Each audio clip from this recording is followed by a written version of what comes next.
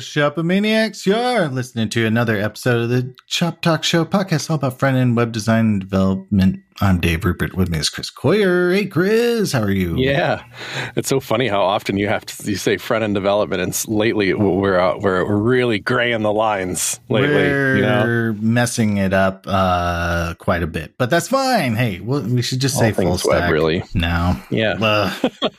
No. We have a niche. I'll slip in something about CSS later to make sure it's up there. We have a special guest on the show today, though. Very exciting. Barely needs an introduction at all. Kind of like Madonna or something. Largely goes by your first name, right? The man behind Feross.org. It's Feross. How you doing, sir?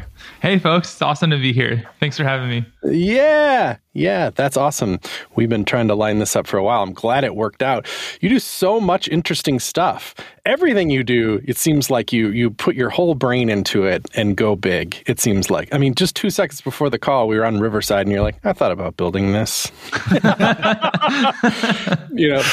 Which is great. And then Dave's like, what's the most obscure question I can think of? And he throws a zinger at him. He's just like, I have the perfect answer for that. So, yes, we're 30 seconds into the show, and Galaxy Brain is happening to us. Just amazing stuff here. But there's one big thing that we'll talk about, which is generally the topic of web security, because you have dare I call it a startup in this space called Socket. The URL is socket.dev. So why don't we just start there and tell us just like the 30-second version of yourself, and then ending with what the heck Socket is. Sure. Yeah. So I'm an open source maintainer. I've worked on a bunch of JavaScript packages over the years. Maybe folks have heard of Standard.js, which is a code style and code quality tool, and WebTorrent, which is the first library that made BitTorrent work in the web browser. And a bunch of other stuff. And the Socket product and kind of what I'm trying to work on with Socket is really comes down to kind of how do you know if you can trust your open source dependencies? Mm-hmm. Because while working on open source, I kind of got a firsthand look at how the sausage is made. And the thing is, like, modern applications use thousands of dependencies. I think Hello World for React is up to like 1,400 dependencies now. If you run create React app, it's pretty crazy. Yeah. And so you're trusting thousands of dependencies written by hundreds of maintainers, and installing even one package can lead to, these dozens of transitive dependencies coming along for the ride. And it's just far too easy for a bad actor to infiltrate what they call the software supply chain. So this sort of idea of like where your code comes from, and wreak havoc. So Socket's a platform to protect you from those types of attacks, and a lot of companies and different individuals are using it right now. And so I'm happy to jump into more about how that works. Yeah, I think we should, because it's just interesting. We can always go backwards and forwards in time. There's no rules. This is just a podcast. Are we specifically talking about NPM, or are you using the word supply chain and that type of thing generically because maybe someday you might do it for Python too, or whatever? Or do you already, or what's up with that? Yeah, we want to do all the languages eventually. Right now, we're 100% JavaScript focused. So JavaScript is not only the biggest ecosystem, but it's also kind of the one that, like, we get all the problems first. Like, when you're the biggest, some people think it's just something about JavaScript. Why are there always these news stories about attacks in JavaScript and in NPM? Right. And I don't think it's because JavaScript programmers are worse or anything like that. Some people probably would love to say that and say, those JavaScript folks, they've forgotten how to program because they need to install a package when they could have written a 3-line function. They'll go and install a package for it instead. I don't buy that. There's some element of that's true, but yeah, it's because on average, isn't that true? Because I actually told somebody to use Lodash this week. Like, just use Lodash. We don't need to write that. So. Yeah, it's partly true. I think so. I think it's a few things. Like, one is NPM was the first package manager to really solve dependency hell. So if you go to like Python or these older package managers, and you install foo version 1, and then you install another dependency later on, and that dependency wants to use foo version 2, Python will just throw up its hands and say, we don't know what to do, because you're trying to use foo version 1 and something else in your project wants foo version 2, and we cannot install both foo version 1 and foo version 2. You're screwed, right? Whereas NPM said, wait a minute, like, why don't we just install both of those versions and give foo version 1 to anything that wants foo version 1 and give foo version 2 to anything that wants foo version 2? Is that better though? I guess it kind of, yeah, maybe it is better, but it leads to bigger packages, right? So the front end side of my soul says that's horrible, and the back end side says, who cares? It's just exactly. Yeah, and it sort of makes like development easier. Like it means that when you type install, like it'll never fail. It'll just work, and so it optimizes for like that development experience being really nice. The downside is, of course, like what you said, you'll end up with like multiple versions, and it also it creates this kind of like psychological thing where now the cost of adding a dependency is super low. Because if I, as a maintainer, know that I can just depend on this package and it's not going to cause any problems for my users, then I don't have to think twice about it. Whereas, like in Python, if you introduce a dependency on foo, you're thinking like 10 times about it. Because if that version is different than what another package needs, then you just caused a ton of pain for your users. So I think that's a big reason why NPM ended up with this culture of just a lot of dependencies. Well, I see your users, meaning not necessarily the users of your website, the users of your open source package. Exactly. Yeah. There's no cost for a maintainer of a package to add dependencies to it, because there's less cost because you're not going to create this dependency hell situation for the users of the package. Right. And in some ways too, it's good that we don't like rewrite this code, because copying and pasting code in from Stack Overflow into your project just to avoid a dependency, that has some downsides too that people don't like to talk about.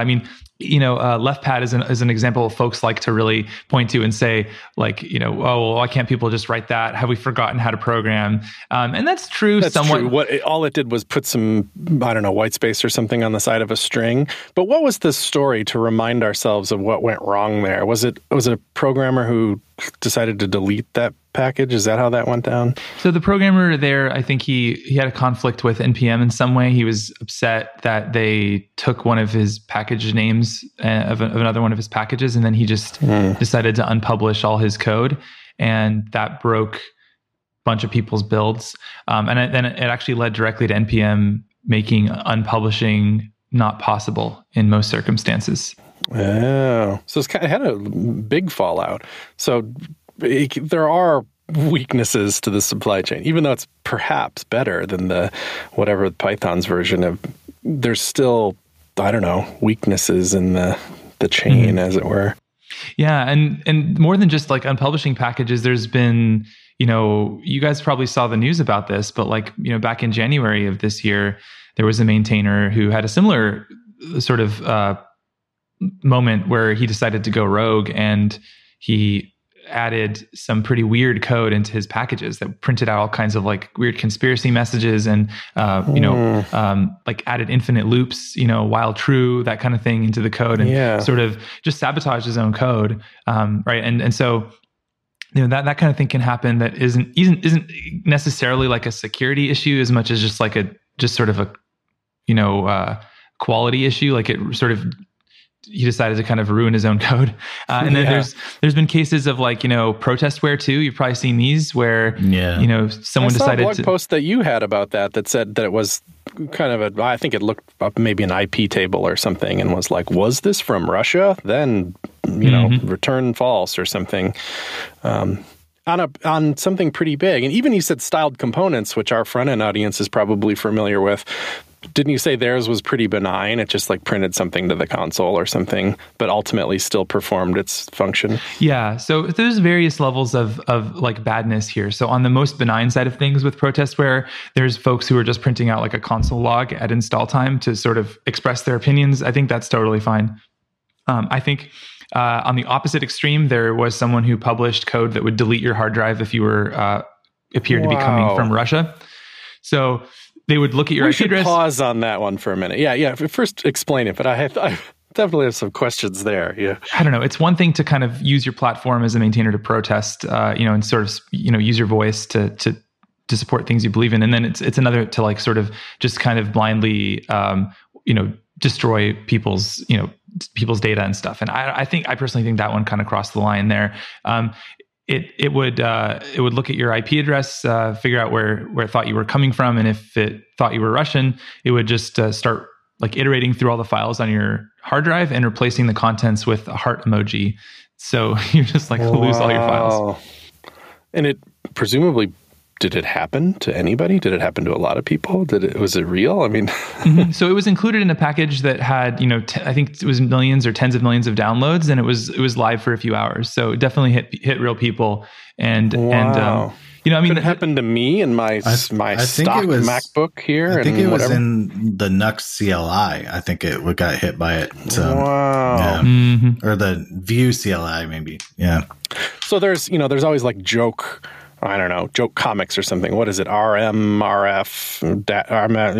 is that star or something? Like, is it as simple as that? Is that kind of command possible to run via an NPM script that literally just deletes your freaking hard drive? So, this particular package did it in a more complicated way because it didn't want to just RMRF it. It wanted to like put heart emojis everywhere on your computer for whatever reason. But you can actually just add RMRF as an install script, and NPM will happily run that as a post install step after the package is installed.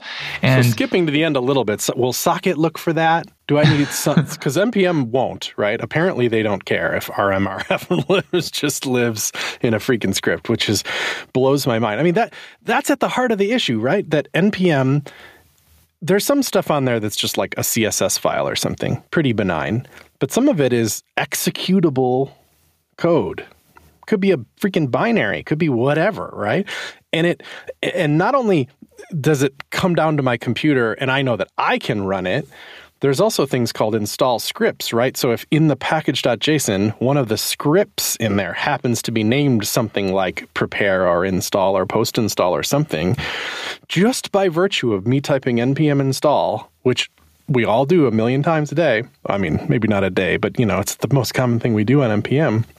That code will literally execute with my administrator privileges, presumably, right? Mm-hmm. Isn't that mind-blowing a little bit? It seems like this is a problem, but it's almost amazing that it hasn't been an even bigger problem. Yeah, no, I totally agree. I think in some ways it's a miracle. It's like how most people are actually good. Like the fact that you can just take this code that apparently you haven't we've proved it. Yeah. Yeah, I mean, I think 99.9, it's some really high percentage of maintainers are publishing really good code that you can just blindly install and use, and it mostly just works. The problem comes in when you have an exception to the rule, and you have somebody abusing that trust that folks have in open source to they take over a package by hijacking it in some way. Maybe the maintainer used a weak password. Maybe they sent a few good pull requests and then eventually got added as a co-maintainer to the project, and then they go rogue at that point. There's different ways it can happen, but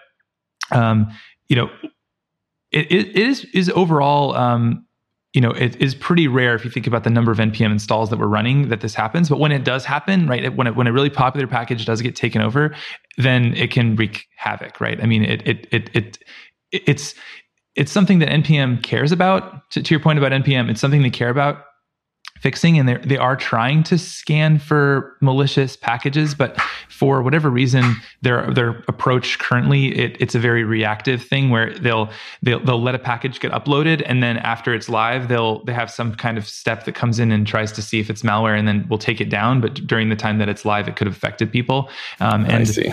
And so, and then whatever they're using is just not that sophisticated yet, because it's sort of stuff gets by all the time, right? Just based on the news headlines that you see. So it's not. I would say that they care, but it's just that it's just not working very well right now. Sure, they might have to buy you or something, right? Yeah, maybe.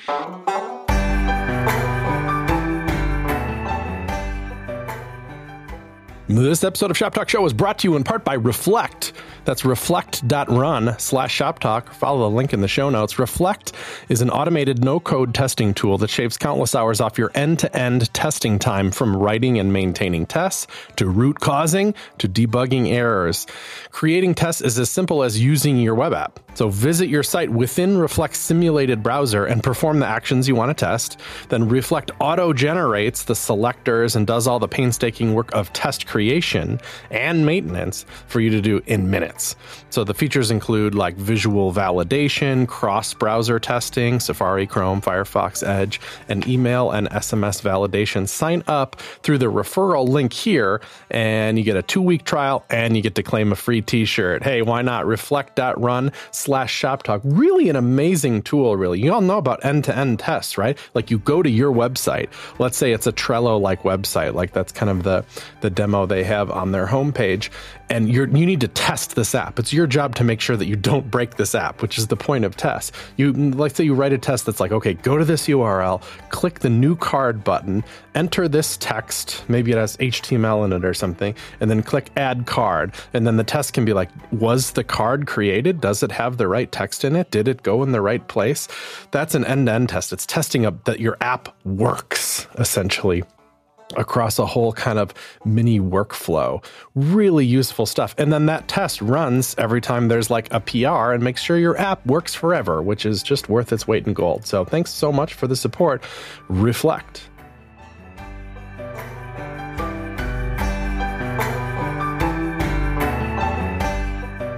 All right. So I think I saw, maybe it was part of the marketing for Socket.dev or something that was like, okay, there's been a new release of a package and there's some kind of warning that comes up. I don't know where you see it exactly. I'm sure you can explain, but it was like this dependency that you have, all of a sudden it didn't have a install script before, but now it does. And that should be like a moment as like a maintainer where you're like, whoa, I better look at that before I allow that into my code base. Do I have that right? Because that would be something that would be a concern, right? Perhaps it's some of this protestware. Mm-hmm.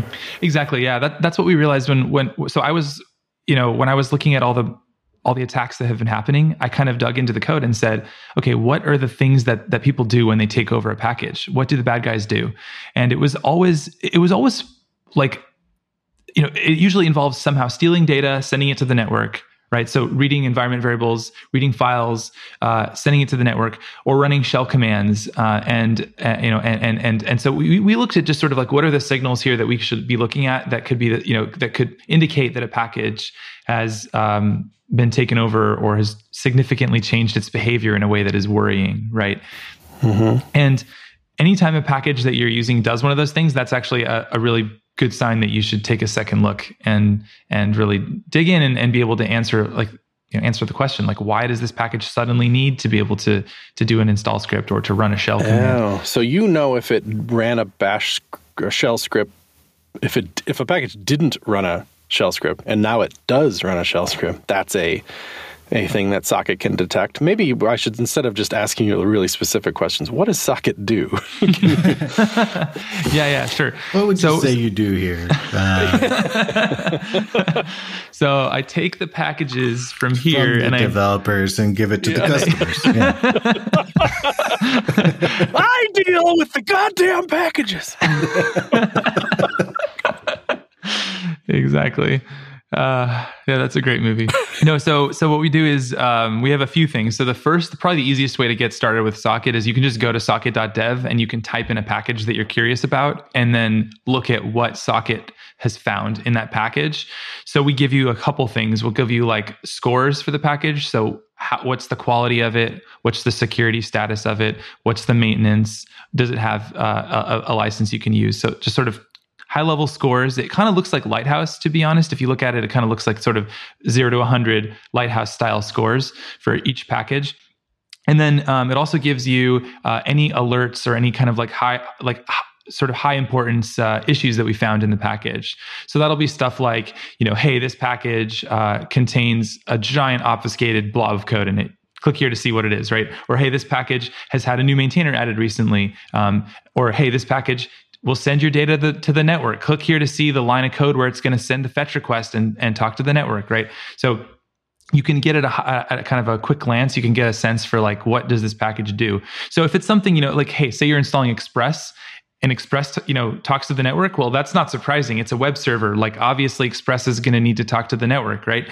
But if you're installing like a component and it's a drop-down, a little drop-down input component or something, and you see that is reading your environment variables and sending them to the network, and it has an install script, you're going to say like, what is going on here? Like, this makes no sense, right? So it gives you a sense of like, it's almost like when you install an app on your phone and it wants to like access your contacts or look at your photos. Yeah. The app has to ask you first, right? It has to disclose. It can't just do it, right? And that's kind of what we're trying to bring to NPM packages.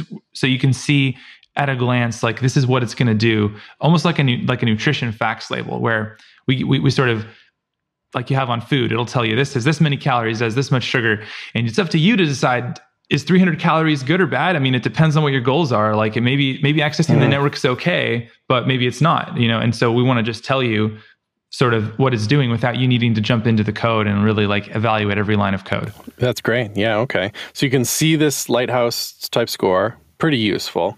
So that's evaluating it at some particular stage of me caring. Maybe I'm adding a new package. So I would look at these nutrition facts to see if it's kind of worthy of doing that or what I should be worried about. But probably more on a day-to-day level, I'm worried about the like crap happening to my project. Just what happened one day? What's that like? Yeah, so for that, we have a GitHub app that you can install. So if you go ahead and add our GitHub app, the Socket GitHub app, to your repo, then we will automatically watch for new pull requests coming through. So anytime a new PR like lands in the, or a new PR is sent, Socket will look at what dependencies have been added in that pull request and what dependencies have been updated. In that pull request. Go. And then when we see that there's a difference in the behavior, we'll leave a comment on that PR, as well as we have a check. So we can, put a red X on that PR and say, that someone should take a closer look at this. You could, if you wanted to, make it unmergeable. Mm-hmm. Exactly. Yeah, exactly. And you can use that to sort of like, I think of it as like, I don't think in general that we want to, our philosophy isn't to be an annoying security tool that like blocks developers from getting their job done, although you can definitely configure it to be that way if you want. But I'm much more of the opinion that like developers actually care. They care about this stuff. They want to do the right thing, but right now it's just way too hard. Like it's too much work to read all the lines of code of your dependencies. So no one is doing it. But I think if people have a comment coming in and just giving them a little bit of extra information, that developers will actually do the right thing there. So if I see that an alert is coming through and it tells me that this package is doing something absolutely ridiculous, I'm not going to want to merge that. I'm not going to ignore that, right? Right. It's not something that you necessarily need to block on. Is kind of my philosophy. What does Socket, or maybe you've put some thought into this, just like one issue I have is like I'll npm and install, and it's like you have 72,000 vulnerabilities. Audit fix, and it's like audit fix obviously breaks everything. And then I like look into some of them, and a lot of it's like, oh, Jest has a regex that's weird or something. Just never makes it to production. Like, is this something you consider? Like, is there, does NPM kind of need to evolve, like in terms of like just dependencies and dev dependencies, or what's your thoughts on like those kind of issues and how you should think about them? Because I think Dan Abramov famously was like, don't care. Like, I don't know. Yeah. But so that's totally valid. And I think like part of the reason why developers get so much fatigue around security is because of those types of alerts where I care a lot about security. I teach a web security class at Stanford. I literally have like working on this security company, and I basically ignore the NPM audit results. Like, so what does that tell you, right? I mean, it's super valuable. I should always say yes. Yeah. Yeah. I mean, so I think we need to like be careful when we're building security tools to really care a lot about the signal to noise ratio. And I think NPM audit, while it was a good attempt, it's just sort of too noisy in its current form. And it's to the point where, everybody is pretty much just shipping code to production that has dozens or hundreds of vulnerabilities, and they don't know whether that's a big deal or not. They really just don't know what to do about it, and so it just ends up being ignored. And part of the problem here is that like there's a lot of companies, there's a lot of like vendor, like sort of big companies in the space that try to basically find as many of these vulnerabilities as possible. There's all these incentives. The security researchers, they want to be able to claim that they found something, and they also have an incentive to inflate the significance of it and say it's critical or it's high when it's maybe low. They sure do. Yeah. There's also like the companies wanting to say that they have a database of, the most vulnerabilities possible so they can sell that to people. So that's all contributing to this like inflation of these, where these like not important things that have to do with like regexes being slow or whatever in a dev tool get like inflated as a critical issue or whatever. So Socket is trying to not have that problem, because it's probably worth taking a second here just to distinguish, because there's known vulnerabilities, which are like CVEs or whatever. Yeah. CVEs, vulnerabilities. Those are usually accidents that are.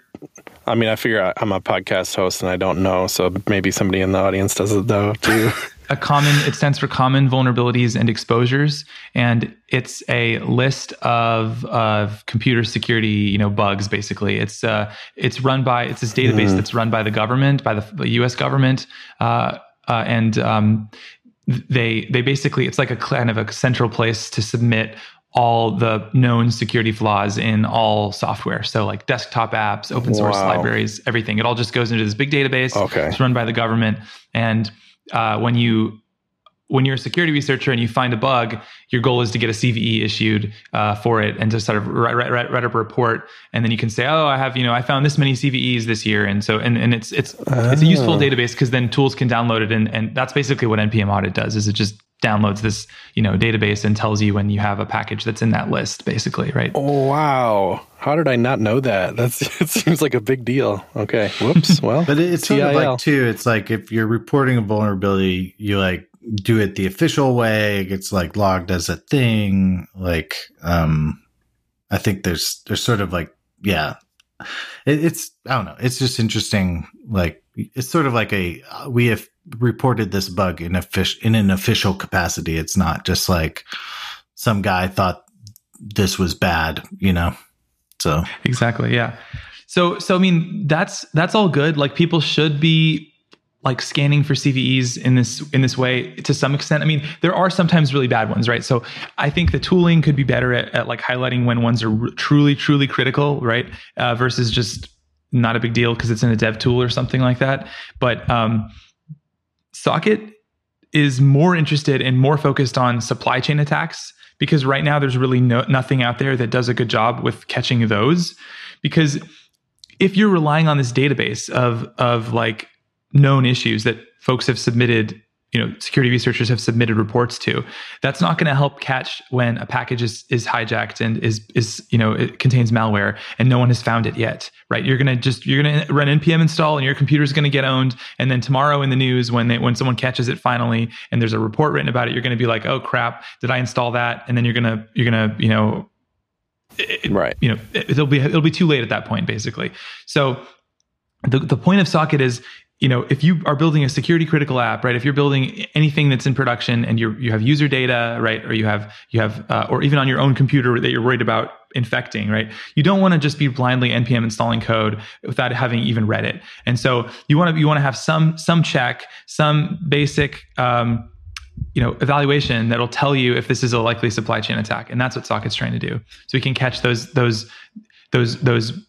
packages that you don't even want to, because here's the thing, like known vulnerabilities, you can run those, you can install that on your computer today. No, nothing's going to happen. It just means that if a bad guy sends the right HTTP request, maybe that library will be vulnerable in some way. But with a supply chain attack, it's literally malware. Like, you don't want to even run that once. You don't want to npm install that even one time. There's no way you can say, oh, we'll fix that next month or whatever. Like, no, you're going to have problems today if you install that, right? Yeah. Okay. So like breaking it into two levels of severity, it's like the oops, that's vulnerable code. And then there's like, ooh, red sirens blaring. Siren. Somebody is trying to attack me from my node modules. So. And interestingly, those bigger problems have less tooling to help you. There's some irony there or something. Exactly. Yeah. Exactly. So that's what we're trying to address. Like, we think that if you look for this stuff, like, network access and shell usage and the presence of like weird big blobs of code and this kind of thing, then that'll actually catch supply chain attacks. And and also just help people pick better packages, because there's just a lot of weirdness going on in NPM. If you really poke around, it even goes beyond the security angle as well. It's kind of wild what you'll find if you click around Socket for a little bit. So yeah, there's even telemetry. Have you guys heard about this? Like packages gathering telemetry and sending it to the maintainer. Is telemetry just like usage data essentially, or? Yeah. There's some packages that will like you can add to your package if you're a maintainer, and then it'll send your IP address and the name of your project and stuff like that to the maintainer to kind of figure out like which companies they want to figure out which companies are installing their code.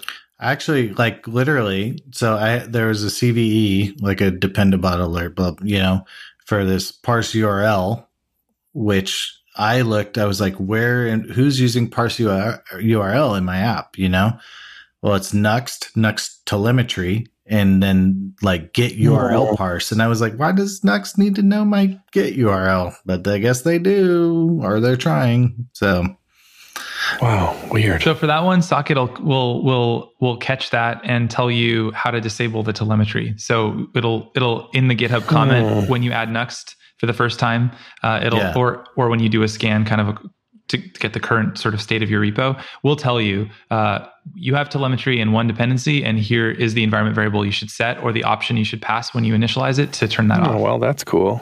Yeah. Jeez, yeah. So good software like has a pretty strong opinion about what it does and what it doesn't do. And what yours doesn't do is little, like, whatever, some React plugin has a little XSS thing or something. You just don't. You're not Socket's job. We're in the bigger. Mm-hmm.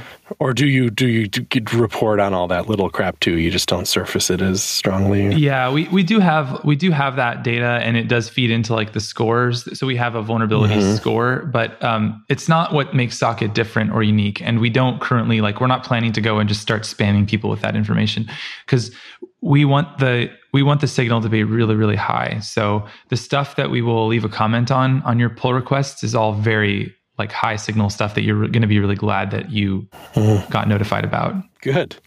That sounds good. I think, Dave mentioned Dependabot. So that's a thing that I don't know, it's related, I guess, because it's like, oh, shoot, there's some update. And the reason that the package was updated is because it fixes some problem.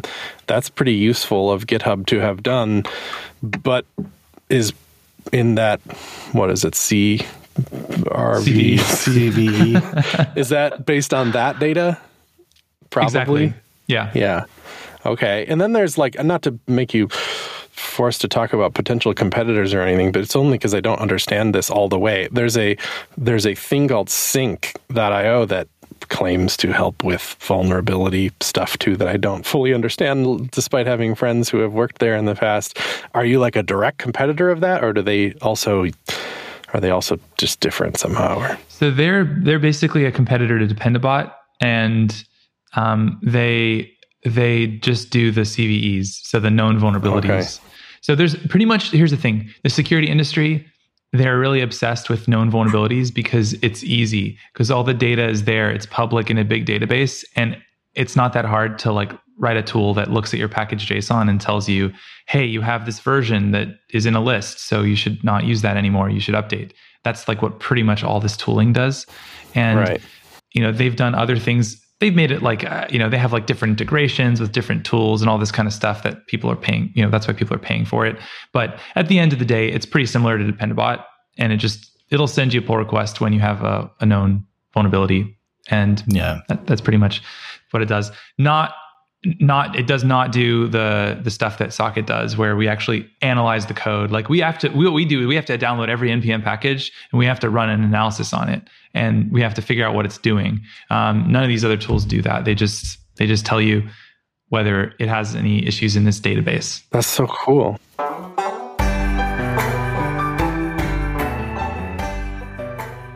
This episode of Shop Talk Show is brought to you in part by Notion. Learn more and get started for free at Notion.com. notion.com/codepen. That's notion.com/codepen to help you take the first step towards an organized, happier team today. That again is notion.com/codepen. I know this is Shop Talk Show and not CodePen Radio, but that's the URL we got just to keep all them clicks all consolidated for this overall sponsorship. Notion is the best. As you know, I've done videos about how we use Notion. We've talked about Notion a ton on CodePen Radio and Shop Talk Show. It's a phenomenal software product. In my opinion, really changed the game for and kind of like invented a new category of knowledge management app, which is kind of how I think of it. But it's an app that's really at the core of running any kind of business, but probably mostly software technology businesses, because that's where my brain is at. It helps you plan projects and have shared calendars and have shared meeting notes. And, what you can do with it is really open-ended in the best possible way. Everything you make is like a database or documents, and it's all nested and has good permissions levels and stuff. I know I'm speaking very abstractly here, but once you get into using it, you're going to find it very natural and comfortable to use, especially in a team setting, and it just really brings people together. And I have no doubt that it's made us a better place to work at the places that the businesses I've incorporated Notion into there. It's like Notion is where the work happens a lot of times, and I really love that. I also want to say one thing about how I appreciate how they get the details right at Notion as a company. For example, for a long time, anybody does this, where's the API? Where's the API? For years and years and years. Finally, they're like, here's the API. And it's super well done, and it's well documented. It has good default integrations. It's just a super well done API, to the point where people were just like, thanks. That's perfect, actually. Great. And then they took a bunch of time to get even a little detail about how text is selected across blocks in the document editor. Underwent this great improvement of how you can select text across them. And it feels just like you're selecting text in a natural way that you'd expect in any text editor, which was different before because of the block nature of editing. A little hard to describe, but if you don't notice it, well, that's what they wanted. They didn't want you to be like, oh, why is text selection weird in here? Which it kind of used to be a little bit. And now it's just better. And I appreciate that, we're going to spend time on that detail. Not on necessarily some big flashy thing, but just on getting the experience of using the app good. Thanks for the support, Notion.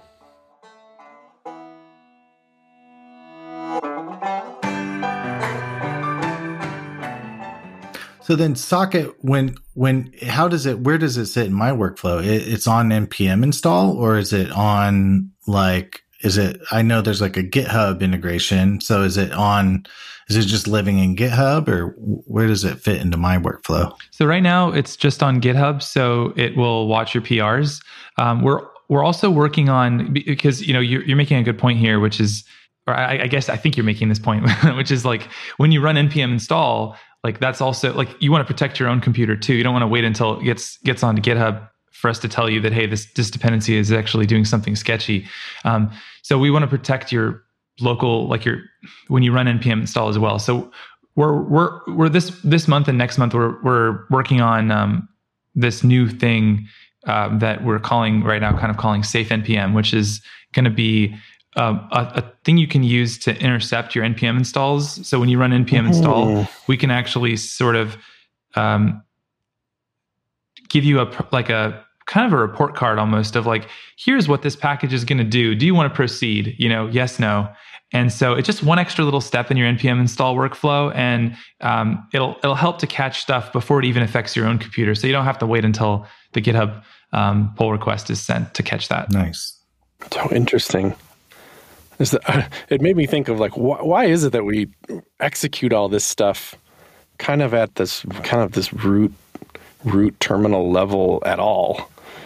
Is that dumb? Is there a world in which we all containerize everything we do on NPM?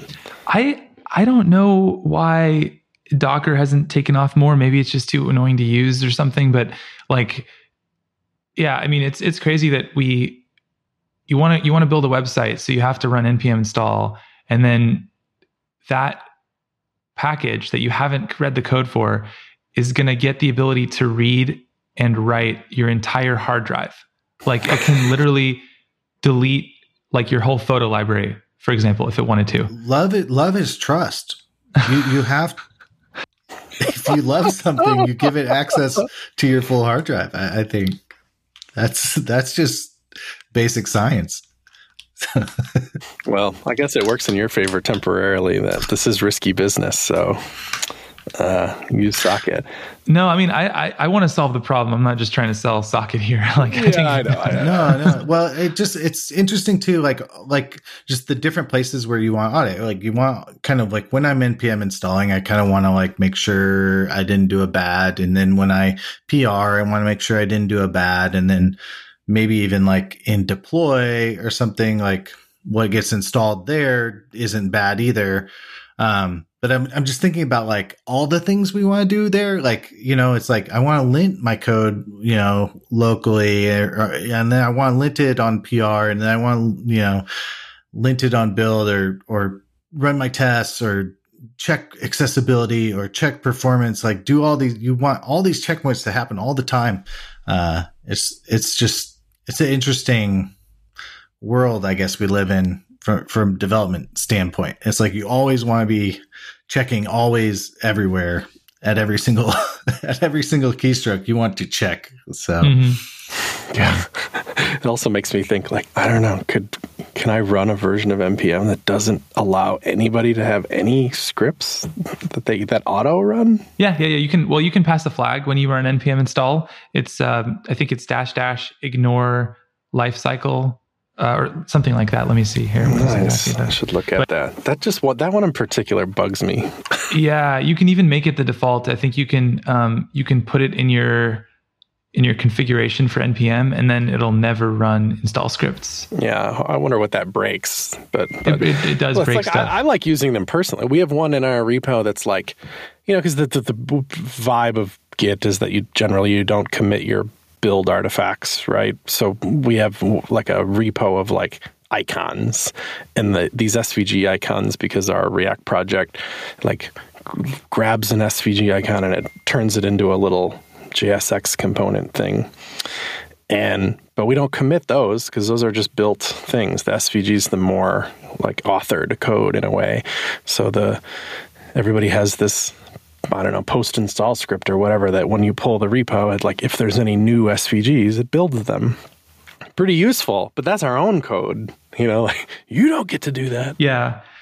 No, I think there's a library that I'm forgetting the name of now, but there's a way to basically have an allow list of packages that you want to give the permission to run install scripts to, but then by default it doesn't run them. You can use that to kind of jerry rig like you can make it so that, you control what actually gets to run an install script. That's cool. It's just to, I don't know, extend things a little bit. You mentioned that you teach web security at Stanford. So you have some class of kids. Is that where you went, by the way? Are you an alum that's now teaching the same program that you went through? Yeah, so I did undergrad there, and then after working on open source pretty much like full time since graduating. I wanted to go back to get my master's, and so I went back in 2018, and I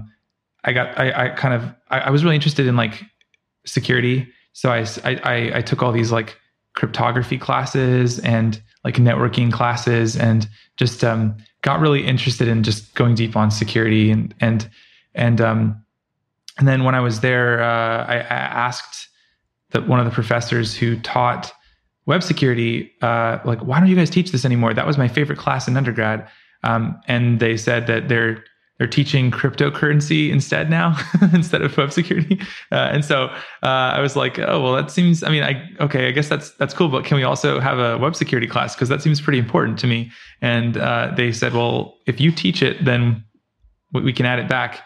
And I said, okay, that sounds pretty fun. And so I went and updated the course, which hadn't been taught since 2011, and updated it for, the modern web, because a lot has changed since 2011. And then, that was pretty fun. And I put all the videos online so people can look at them now and watch them. And I think a ton of people have watched them on YouTube. There's like, if you search Stanford Web Security or CS253, it has Yeah, tens of thousands. It always blows my mind that colleges do that. It's like, it seems like your most valuable thing, the most valuable thing of college is the courses itself. And so many colleges are just like, whatever, just put it on YouTube. Apparently it doesn't. Maybe it helps, get students through the door. I don't know. I love it. I don't know. I mean, like, let's democratize the information as much as possible. Like, we really I love need it to. Too. But like, it is wild. Like, a university who like pays you to like make this is also just like, sure, put it up on YouTube. Web security as a big topic. Like, what's the first thing do you think people need to know? I think. Yeah, exactly. What are you teaching these kids? Even myself, it's like I learned this stuff way late, and I have nonce because that's what I was told to do. So yeah. Like, what do people need to kind of know to get started? So I think the most important thing is not like any specific piece of knowledge, but more about like the mindset that you need to bring to your programming. Thinking like an attacker is the most important thing. So like when you're writing code, you need to have in your mind this like adversary who's going to try to break your code. So as you're writing, like if you're writing a function, you have to imagine like what would happen if someone passed in an argument of a different type, or an argument that was longer than you expected, or something that was completely random text instead of like the format you were looking for. And you just have to, like, these kinds of things you have to be thinking about as you're writing the code, because really at every stage of the process, like, you need to think about security kind of throughout the process. So when you've done it long enough, it becomes a background process that just runs in your mind, which is like, okay, how could someone break this? Okay, how could someone trick me here? How could someone make this function crash? How could someone cause this to throw an exception? And the cool thing about that mindset is it's actually, it helps you more than just in writing secure code. It also helps you write like better code. Because if you're thinking about how this could crash, or what could be a condition, an error condition here that I didn't expect, you're going to end up writing better code because you're going to catch that exception. You're going to handle that case. It's not going to just throw a random exception in the middle of the function because something happened that you didn't expect. You're going to end up being a little bit more defensive in how you write things. And so I think that's something that, that's like kind of, if you have that mindset, you'll end up asking the right questions and digging into the right things and learning what you need to learn to make your code really good. You don't need to know some specific like list of things as much as just being That's afraid interesting. It's like a philosophy more so than like, okay, kids, this is like what an SQL injection attack looks like. Yeah, because that's too specific. Yeah. If you think about the SQL injection example you just gave, right? Like, what is going on there, right? It's that like you wrote this code and you didn't think that input could be different than what you thought it should be, right? And like, so it all comes back to the same thing where like the attacker surprised you in some way, right? And so it's about like, and if you think about it from the other perspective, like if you're an attacker, like, and you're trying to break something, right? Which is kind of fun to do, by the way. I recommend breaking things is fun. Like, what are you trying to do, right? You're trying to find a difference between the written rules of the system and the actual rules of the system. So the written rules are, okay, you have a login form. You're supposed to be able to type in a username and a password and log in, right? But the actual rules of the system might be that you can put some SQL into the username field, and that'll actually get added to the SQL query, and it'll do a SQL injection, right? So you're trying to find this gap between like what they were trying to do and what what you can actually do, and so like that's the thing you have to constantly be asking yourself when you're coding is like, well, what could someone do if they were really evil here, right?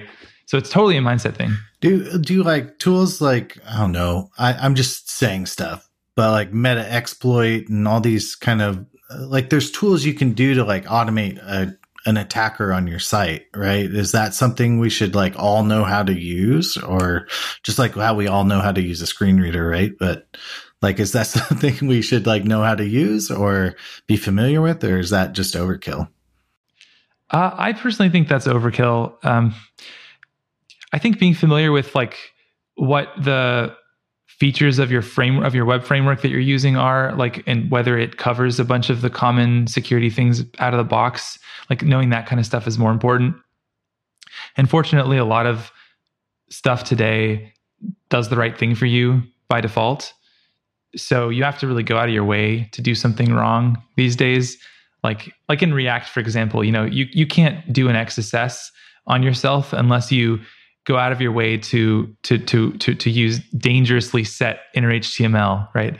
So it has dangerously right there in the name. So you got you got to know when you're doing that you're. My favorite part of that API is not only that, but you have to pass it this awkward object with like double underscore HTML in it. And even when I think about it, and then I remember I have to like craft an object just so to, I'm like, you're right. I'll do it the right way. God damn it. It really forces you to not use it. Yeah. No, making hard things or dangerous things like a little bit harder to do and making you think twice is actually a really important part of good API design. In other templating languages that I've used, they'll do things like I think like two curly braces substitutes in something safely, but then like 3 curly braces substitutes it in unsafely, and so unsafely, yeah, and you're looking at if you're looking at like a pull request that someone on your team sent, are you going to really notice the difference between 2 and 3? No, like unless you're really looking carefully, yeah, no. I submitted a PR with that exact change just recently, and it was to make it less secure, ironically, because I wanted like anchor links in like a paragraph in an email, and I was using Postmark, which is like an email sending service, and their little Postmark language for templating emails, that's exactly the syntax they use, and without the triple brackets, it was, but who knows what I was introducing? Probably some horrible exploit, but fortunately, hopefully only we hit those endpoints, I don't know. Like I've maybe self-owned us a little bit. I'm curious what you think about just, I know we're kind of butting up against the end, but of typed languages, does it, or like things like that are like, if I do this, I don't know, it makes it less hard to write bad or broken exploitable code because the language itself is forcing me to do the right stuff. Yeah, I mean, I avoided TypeScript for years because I didn't want to introduce a build step in. I don't know. I guess I just have this hope that like one day we'll be able to get rid of build steps entirely and just like write code to the web platform. 0 dependencies. I just mean like, when you said TypeScript had like 1,500 dependencies or not TypeScript, Create React app or whatever it was.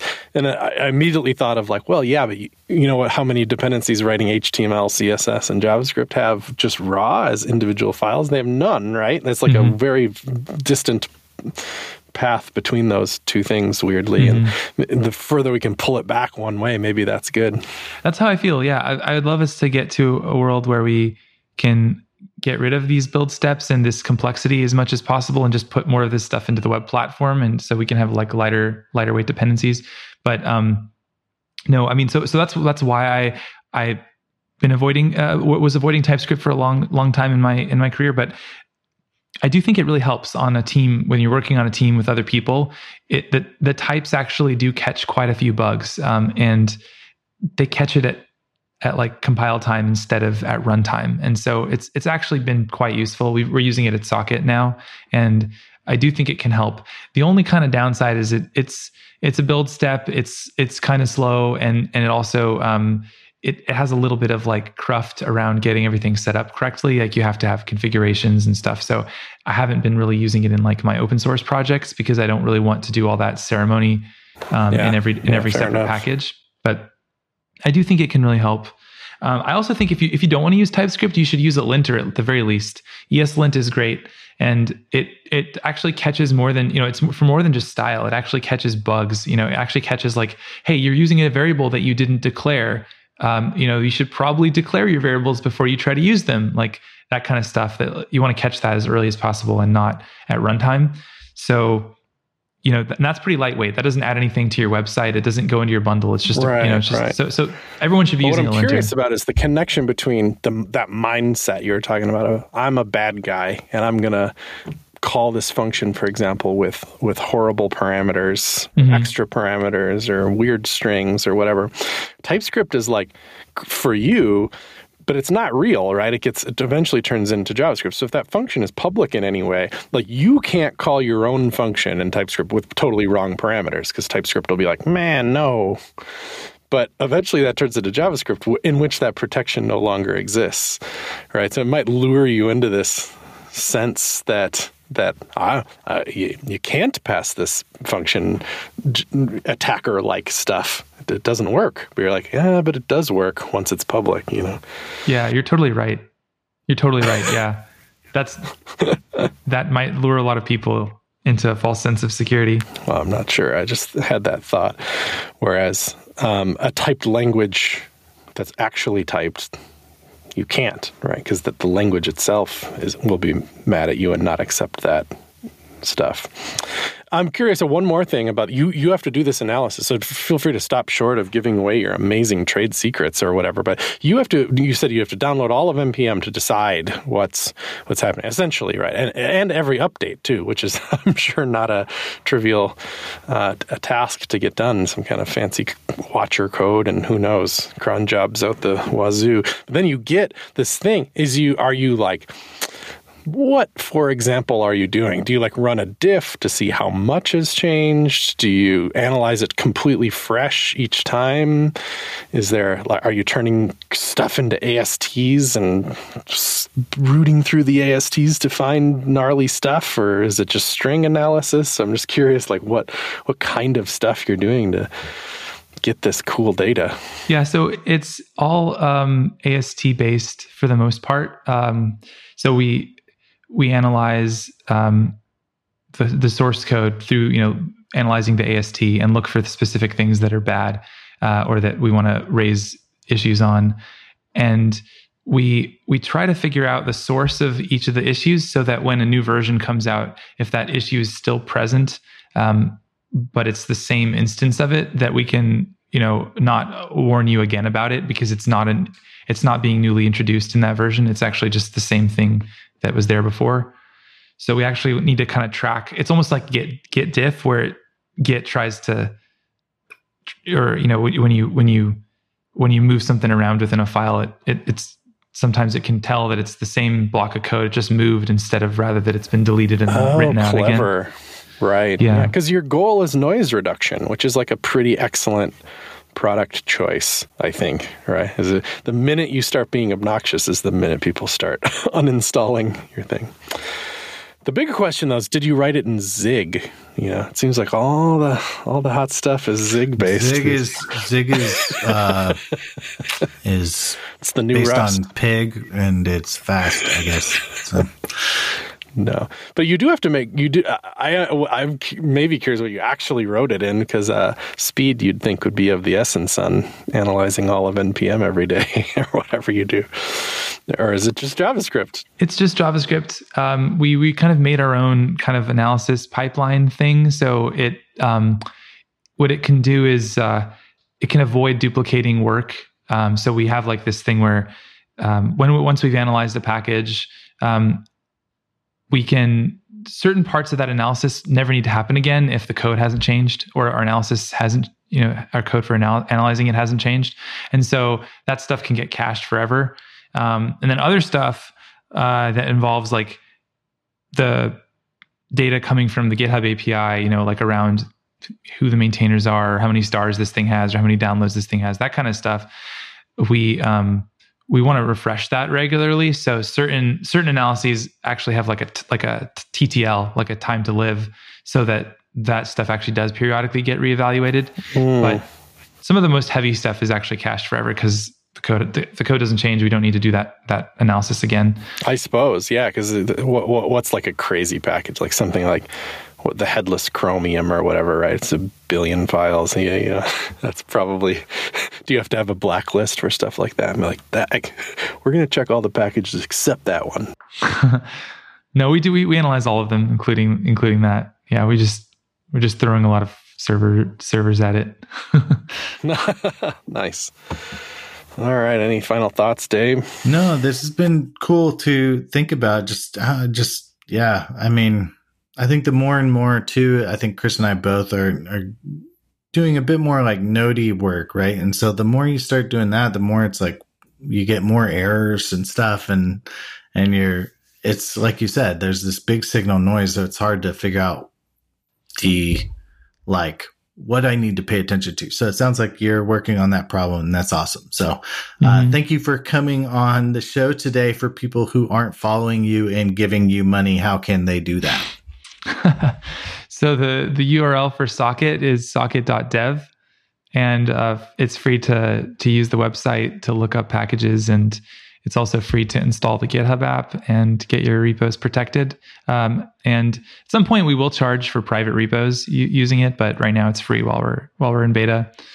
And if people want to email me or reach out to me, my URL is feross.org, and I'm also Feross on Twitter, FEROSS. All right. Well, thank you, Feross. And thank you, dear listener, for downloading this in your podcatcher of choice. Be sure to star, heart, favorite up. That's help you find out about the show. Follow us on Twitter at Shop Talk Show for, man, it's probably not 16 anymore. It's probably down to 8 tweets a month.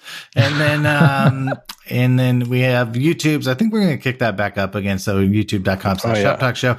And then, head over to, what's the Discord, patreon.com/Shop Talk Show. Having fun in there. So, Chris, you got anything else you'd like to say?